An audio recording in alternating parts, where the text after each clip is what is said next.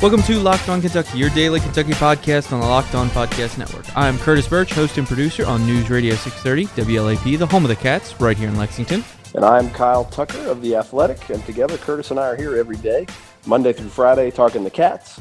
If it's a big deal to the Big Blue Nation, you'll hear it right here on the Locked On Podcast Network. On this edition of the show, we are going to recap a couple of tough games for Kentucky fans. The football one was particularly bad. The basketball one came out as a victory, but it was a struggle fest to get there. This episode is brought to you by Skyline Chili. We'll tell you more about their Lexington location in a bit. We're going to start off with football, Kyle. And all the outcomes that I thought was possible, I didn't think that would be possible. Tennessee just made them look. It looked like a Tennessee game from years past, but in theory, the script should have been flipped. Yeah, it's 4-5 Tennessee, a team that scored 14 points against Charlotte the week before, that didn't have an SEC win, correct? I think they had one. Okay. Had been blown out by several teams, good teams, but nonetheless, and a Kentucky team that, lost a game I think nobody was terribly surprised about against Georgia to fall out of the contention for the SEC East. But what was on the table still was what seemed like a doable 10-2 season and a lot to play for, a New Year's Bowl game, sitting at 7-2 with Tennessee, Middle Tennessee, and Louisville still to go. A terrible Louisville team that we'll talk about later has fired its coach now. I think the most important game of that whole stretch was at Tennessee, because that's been a place Kentucky just can't win, and they were trying to do that for the first time. Win in Knoxville for the first time since 1984 would have also given them their first 8-win regular season since 1984, and it would have put them very much on track to go 10-2. And it was just a disaster from the start. And 24-7. In the fourth quarter, Tennessee was and really the whole second half, Tennessee was hell-bent on giving Kentucky a chance.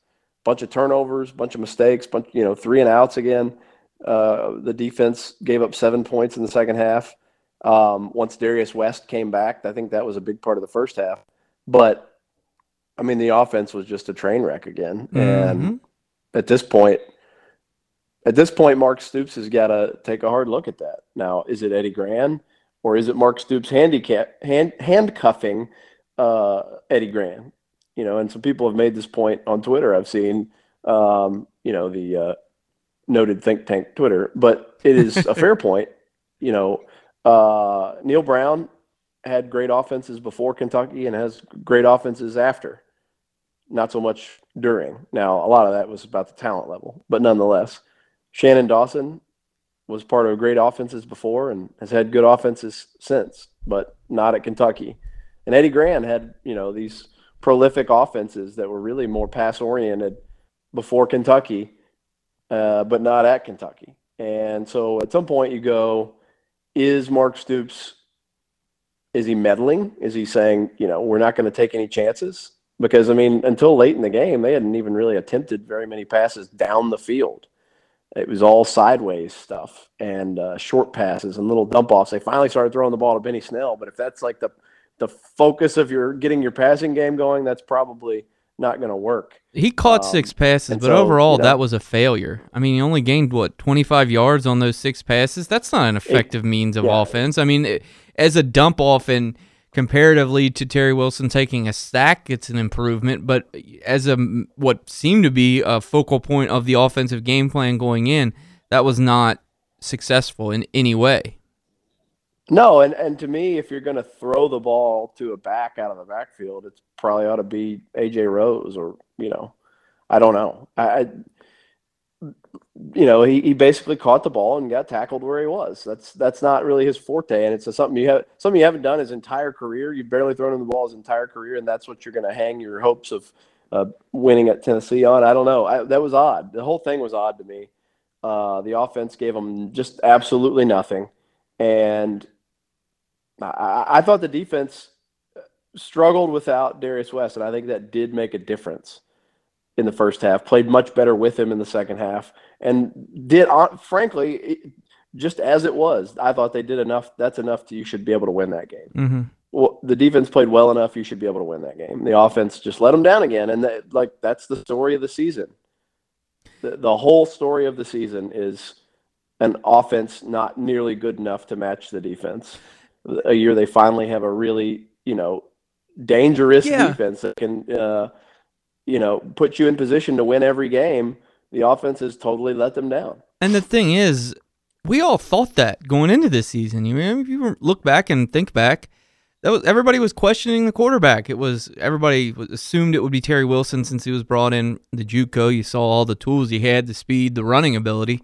And most people thought he would win out, and he ended up doing it. But it came to the very last point, and you're like, man, if you got questions about either of these quarterbacks at this point, how much will they be able to be depended upon? And we got a little bit of, I don't want to necessarily call it fool's gold, but the offense played well in those blowout wins against Mississippi State and Florida. They did, had some explosive plays, did some things. But I think they're kind of regressing to the mean and probably past the mean. This isn't what they are capable of. But they're kind of just falling back onto something that they know works to a certain extent in giving the ball to Benny Snell almost every play. And while that is a good game plan in theory, when you execute it and the other team sees you execute it constantly, they're going to be able to stop it, even if they are a Vanderbilt or a Tennessee. And it's weird to say that those two teams aren't very talented on the defensive end, but Tennessee specifically, but they have been down this season. So I guess what I'm trying to say is that this is the offense that most people thought they were going to have going into the season. It just showed up late in the season. To me, it's really not on Terry Wilson. Some of it is, but two guys dropped really well-thrown balls that were important plays, big gains for them. And then, way bigger deal, the offensive line couldn't block anybody. They got absolutely lit up. That goes for running the ball. It goes for dropping back, trying to protect Terry Wilson. Nasir Watkins, I think, played about as poorly as he could play yesterday, and that's a tough spot for him. Having to play this early in his career, but that was very bad. And in general, the offensive line, I think, has definitely regressed of late. And if your whole strategy is Benny Snell and you can't really run the ball, 20 carries for like 80 yards, that's fine. It's just not good. It's not good enough to get a bunch of first downs and keep the ball moving. And when you have no explosive plays, nothing over 20 yards, when you can't get anybody down the field, it's not going to beat anybody. You're not going to beat anybody 3 yards at a time. It is an impossibility to beat a team with a pulse. And, even the worst teams in the SEC have at least a pulse by, running for 3 yards a carry and passing for 4 yards an attempt. It's awful to watch. I can see how people are just done with it because it's bad football. Even when they win games like that, it's enjoyable for people. But more important than style is just and aesthetically pleasing. It's a losing formula. Yep. You're not going to sustain 80-yard drives on 3 to 5 yards.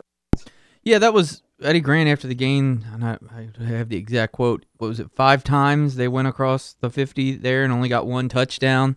A miss, super long kick from Chance Sporer in the first half. Yeah, that's the thing that, to your point, Kyle, they've had like a little bit of success in theory of moving the ball with the run game, taking up little steps forward, crossing the 50, and then once they cross the 50, the offense almost just shuts completely down.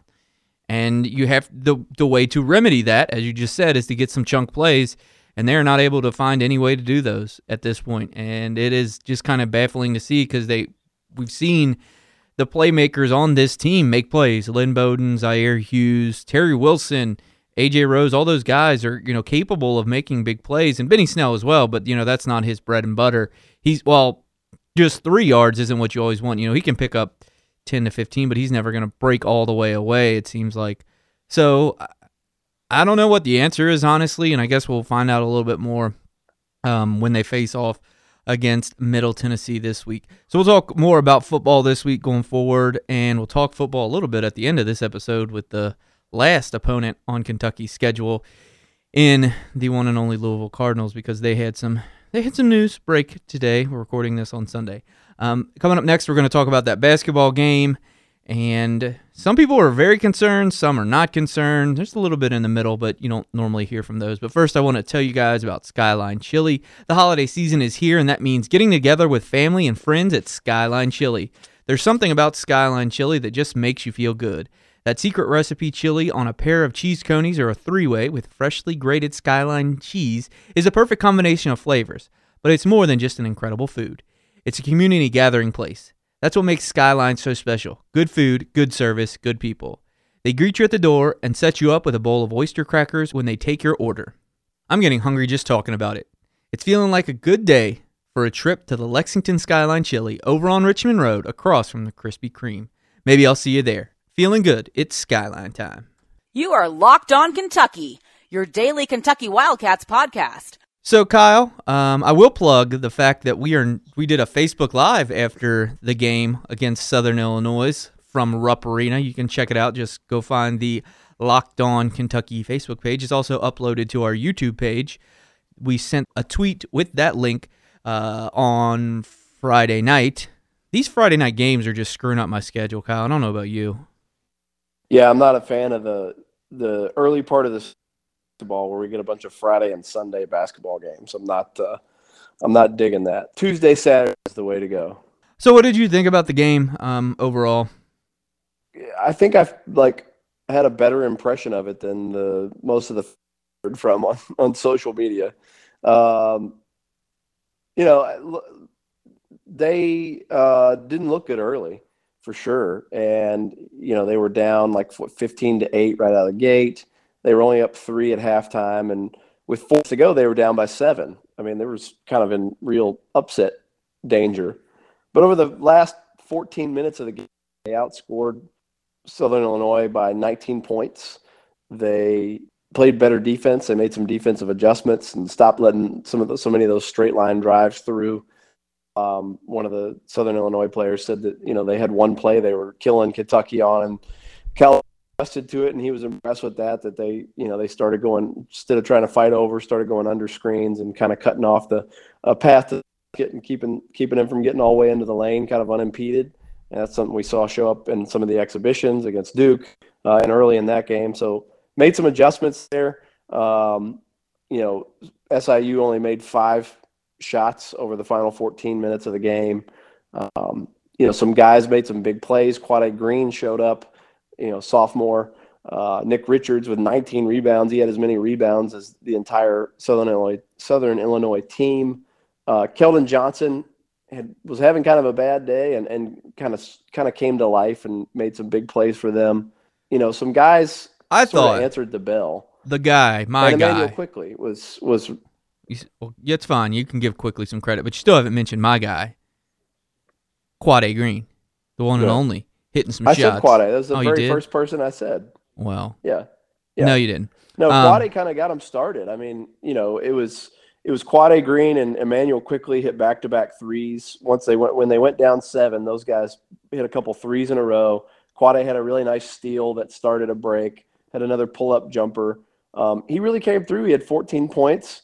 I thought he was big. I thought Emmanuel Quickly getting 15 points on 7 of 10 shooting was really, really big for them because, point guard play was a major concern. It still is a major concern, but at least one of those guys did some stuff when they needed somebody to do some stuff.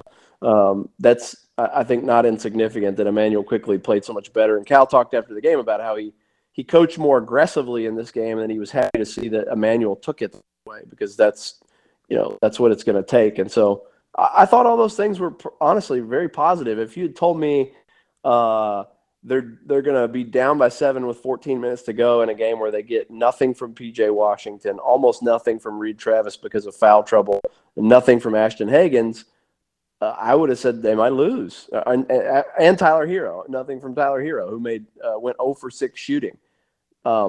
That's 4 of their 5-star guys who contributed very little. Reed Travis did towards the end when he finally got back in, but for them to find a way with the other 5 guys to get it done was I thought a pretty good step for them. I mean, you don't leave that game feeling great, but I think you can feel good about another game right off of Duke. Only had a huge hangover and just taken another stunning loss, and then they're down 7 late. That could have gone real south real fast, and for them to not do that, to take that punch and finally punch back a little bit was pretty big. And what stood out to me, we talked about it on that Facebook Live too, is some of the stuff the Southern Illinois coach said afterwards. So, just chill on these guys. Give them some time to cook. You can't microwave Tyler Hero, and some of these other guys. Just let them, make a big mess. It'd be like a hot dog. Wait, have you never cooked a hot dog in the microwave? Well, you can't. If you got to be real careful. There's a fine line. They can explode everywhere. I feel like Tyler Hero would definitely explode if you put him in the microwave. Someone did reply to me, and I thought it was a pretty funny point, that they will mature in a pressure cooker. You can't use the microwave, but a pressure cooker will work. And that's a pretty good kind of description of what Kentucky basketball is for the freshmen. So I thought that was a really good tweet. But some of the comments from the Southern Illinois coach were just hysterical. And I'll plug it. I got the videos up on BigBlueInsider.com, the show I do locally here. And he compared the Kentucky team to Marmaduke, the big puppy that makes a mess all the time. And then he also said that Kentucky fans need to read the book of Job, not Job, in case you see that in writing and aren't religious. But anyway, and then finally kind of gave I did like his answer about, I'll just give the first part, when he was asked why he believes Kentucky will be good by the end of the season, and he said the guy who's coaching them. And, I mean, you're playing the results a little bit, but you look back in the past seasons, and Kentucky has steadily improved throughout. Now, I think there are concerns on this team, and those shouldn't be necessarily glazed over, but if you're looking at it holistically, then I think Calipari has a pretty good track record for getting these things going in the correct direction. But here's my question to you, Kyle. Who are you more concerned about at this point, Tyler Hero or P.J. Washington? The thing is, I think they're both going to be fine. But Hero's a shooter, and shooters have these bad streaks. And I think he's just got to see a few go down and get his confidence back up. The opponents were clearly, and especially now in retrospect, clearly good as what they're going to face in the regular season. But we've seen him in game scenarios have tons of confidence and tons of ability to score and make shots. And I think that'll come back. I think he's going to be okay. Devin Booker had horrible streaks, and then some blistering streaks. And Malik Monk had some games, stretches where he just couldn't buy and put it back together. That's kind of the law of averages. We talk about football regressing to the mean and all that stuff. I mean, I think if you look at most really great shooters, you're going to find within their game-by-games 2 for 18 stretches and then some, spots where they hit 70% of their threes for a long stretch of time. So I think he'll be okay. I think PJ will be okay, but I am a little more, I guess if you're talking about concern, I would be a little more concerned about him because he should be beyond some of this struggle. I think, too, he's the guy who I'd worry about a little bit more mentally because that Duke game was one that he had so much riding on personally. You've got an opportunity against 3, top 5 picks to show what you're made of as a sophomore, and they're freshmen, and you get completely dominated and humiliated. How does that affect you long term? Does it make you start doing things that are outside your wheelhouse, trying to impress? Does it break your confidence? And then he struggles against Southern Illinois. And the one notable thing, which may make people feel better or maybe it should make them worry, was, he had 3 fingers, including the pinky and ring fingers on that injured hand where he had the pinky surgery in the offseason, wrapped up with tape. They weren't taped together. They weren't taped together like they were a lot of last year. And then I think he had the thumb on that hand too. But Calipari said after the game, I'm not sure he trusts that hand yet. Yeah, that was a great question. This guy, Carl, I think. Asked No, Chris asked it. Carl was over trying to get some story for the Unathletic in the Southern Illinois locker room. That's right. Yes, I did. That's on The Athletic. I spent some time, my alter ego, Carl, spent some time with, I followed the Southern Illinois coach off the podium, and one thing he mentioned, and that the fan base should feel really good about the rest of the season, because the guy in charge didn't lose it. Like he maybe realized in the moment, okay, we'll have to go back to work. So check that out on The Athletic. But yeah, I thought you did ask a really good question about like what's going on with PJ, basically. Surprised that forthcoming that, yeah, maybe he doesn't trust that hand yet. Maybe that makes you feel better that once he does trust it, he'll play better again. But also, like, why doesn't he trust it? Is there a worry that, it's going to be a problem? Is that, in the combination of not wanting to hurt his NBA draft stock, going to mess with his head? I think that stuff with him in particular is if I'm looking for one specific thing to be a little, that's the one big thing that, like, if I was a Kentucky fan, I'd be maybe the most worried about. PJ should be one guy they don't have. Yeah. And so he is. That's a concern. All right. We'll be talking basketball, obviously, more this week as well. But next, we are going to talk a little Louisville football because they made a move with their head coach. But first, I want to tell you guys about Sling TV. You don't want to watch the game. You need to watch the game. On Saturday, I was doing the pregame for the UK Sports Network over at Kroger. I produced that on site, and I wanted to watch some football. Luckily, I had my phone, and I had my Sling TV app, so I was able to watch some of the SEC action before Kentucky kicked off. Are you sick of paying for 20 channels you never watch just so you can see the game? Sling TV is the best way to watch college football, college basketball, and a bunch of other sports.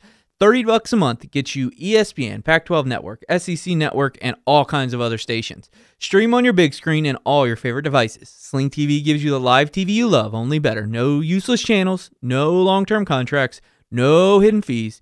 You can cancel anytime, and as I mentioned, every time I do this, you can upgrade and downgrade your package depending on what you're wanting to watch at that time. Right now, Locked On listeners can get a 7-day free trial by going to sling.com/lockedon.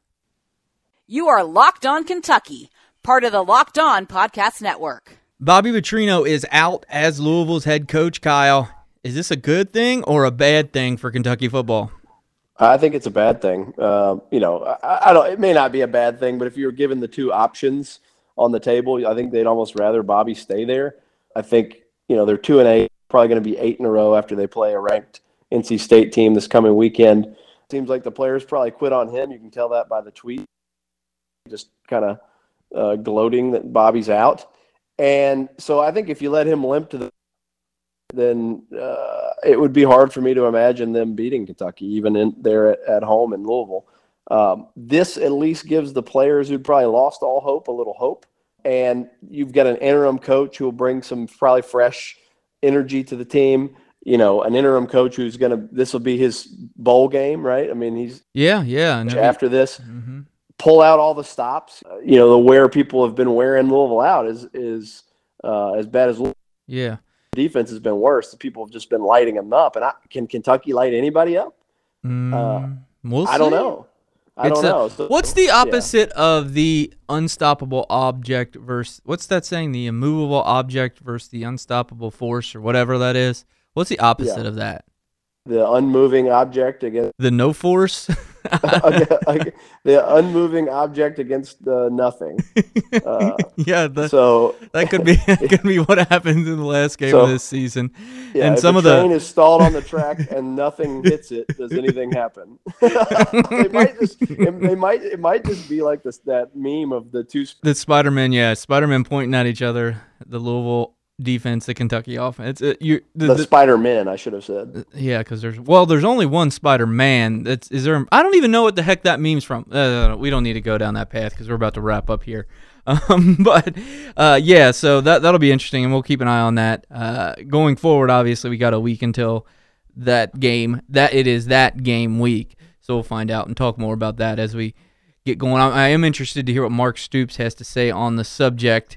He'll probably kind of punt on the question. That's a nice football term right there on his Monday press conference. But, the week after, he'll have no choice but to discuss the topic. So we'll have more on that, and we will tell you what Mark Stoops has to say for himself on his Monday podcast on the next edition of this show. Until then, please be following along at Locked On UK. Find the Locked On Facebook page. Just search Locked On Kentucky on Facebook and go like that page. It was an awesome Facebook Live. I think we had a nice little contingent of people there, and we'll be trying to do them as the games go on, I think, Kyle, if you're up for it. And so people should follow along there. Yes. Yeah. So, Kyle, tell people where to find your work and where to follow you. You can find me at The Athletic. You can download the app. We have an awesome 4.9 star rating app that is a really clean look. A great website as well, theathletic.com. We have a 7-day free trial if you're not a subscriber and you want to give it a look before you commit. And also you can follow me on Twitter at Kyle Tucker_ATH. You can follow me at Curtis Birch, BURCH. Thanks so much for listening. Please rate, review, comment, and subscribe to this podcast. And then most importantly, share it with someone else who would enjoy it. Thanks so much for listening. We'll talk to you soon. You are Locked On Kentucky, available on Apple Podcasts, Google Podcasts, or tell Alexa or Google to play podcast Locked On. Don't worry, I won't finish. You get the idea.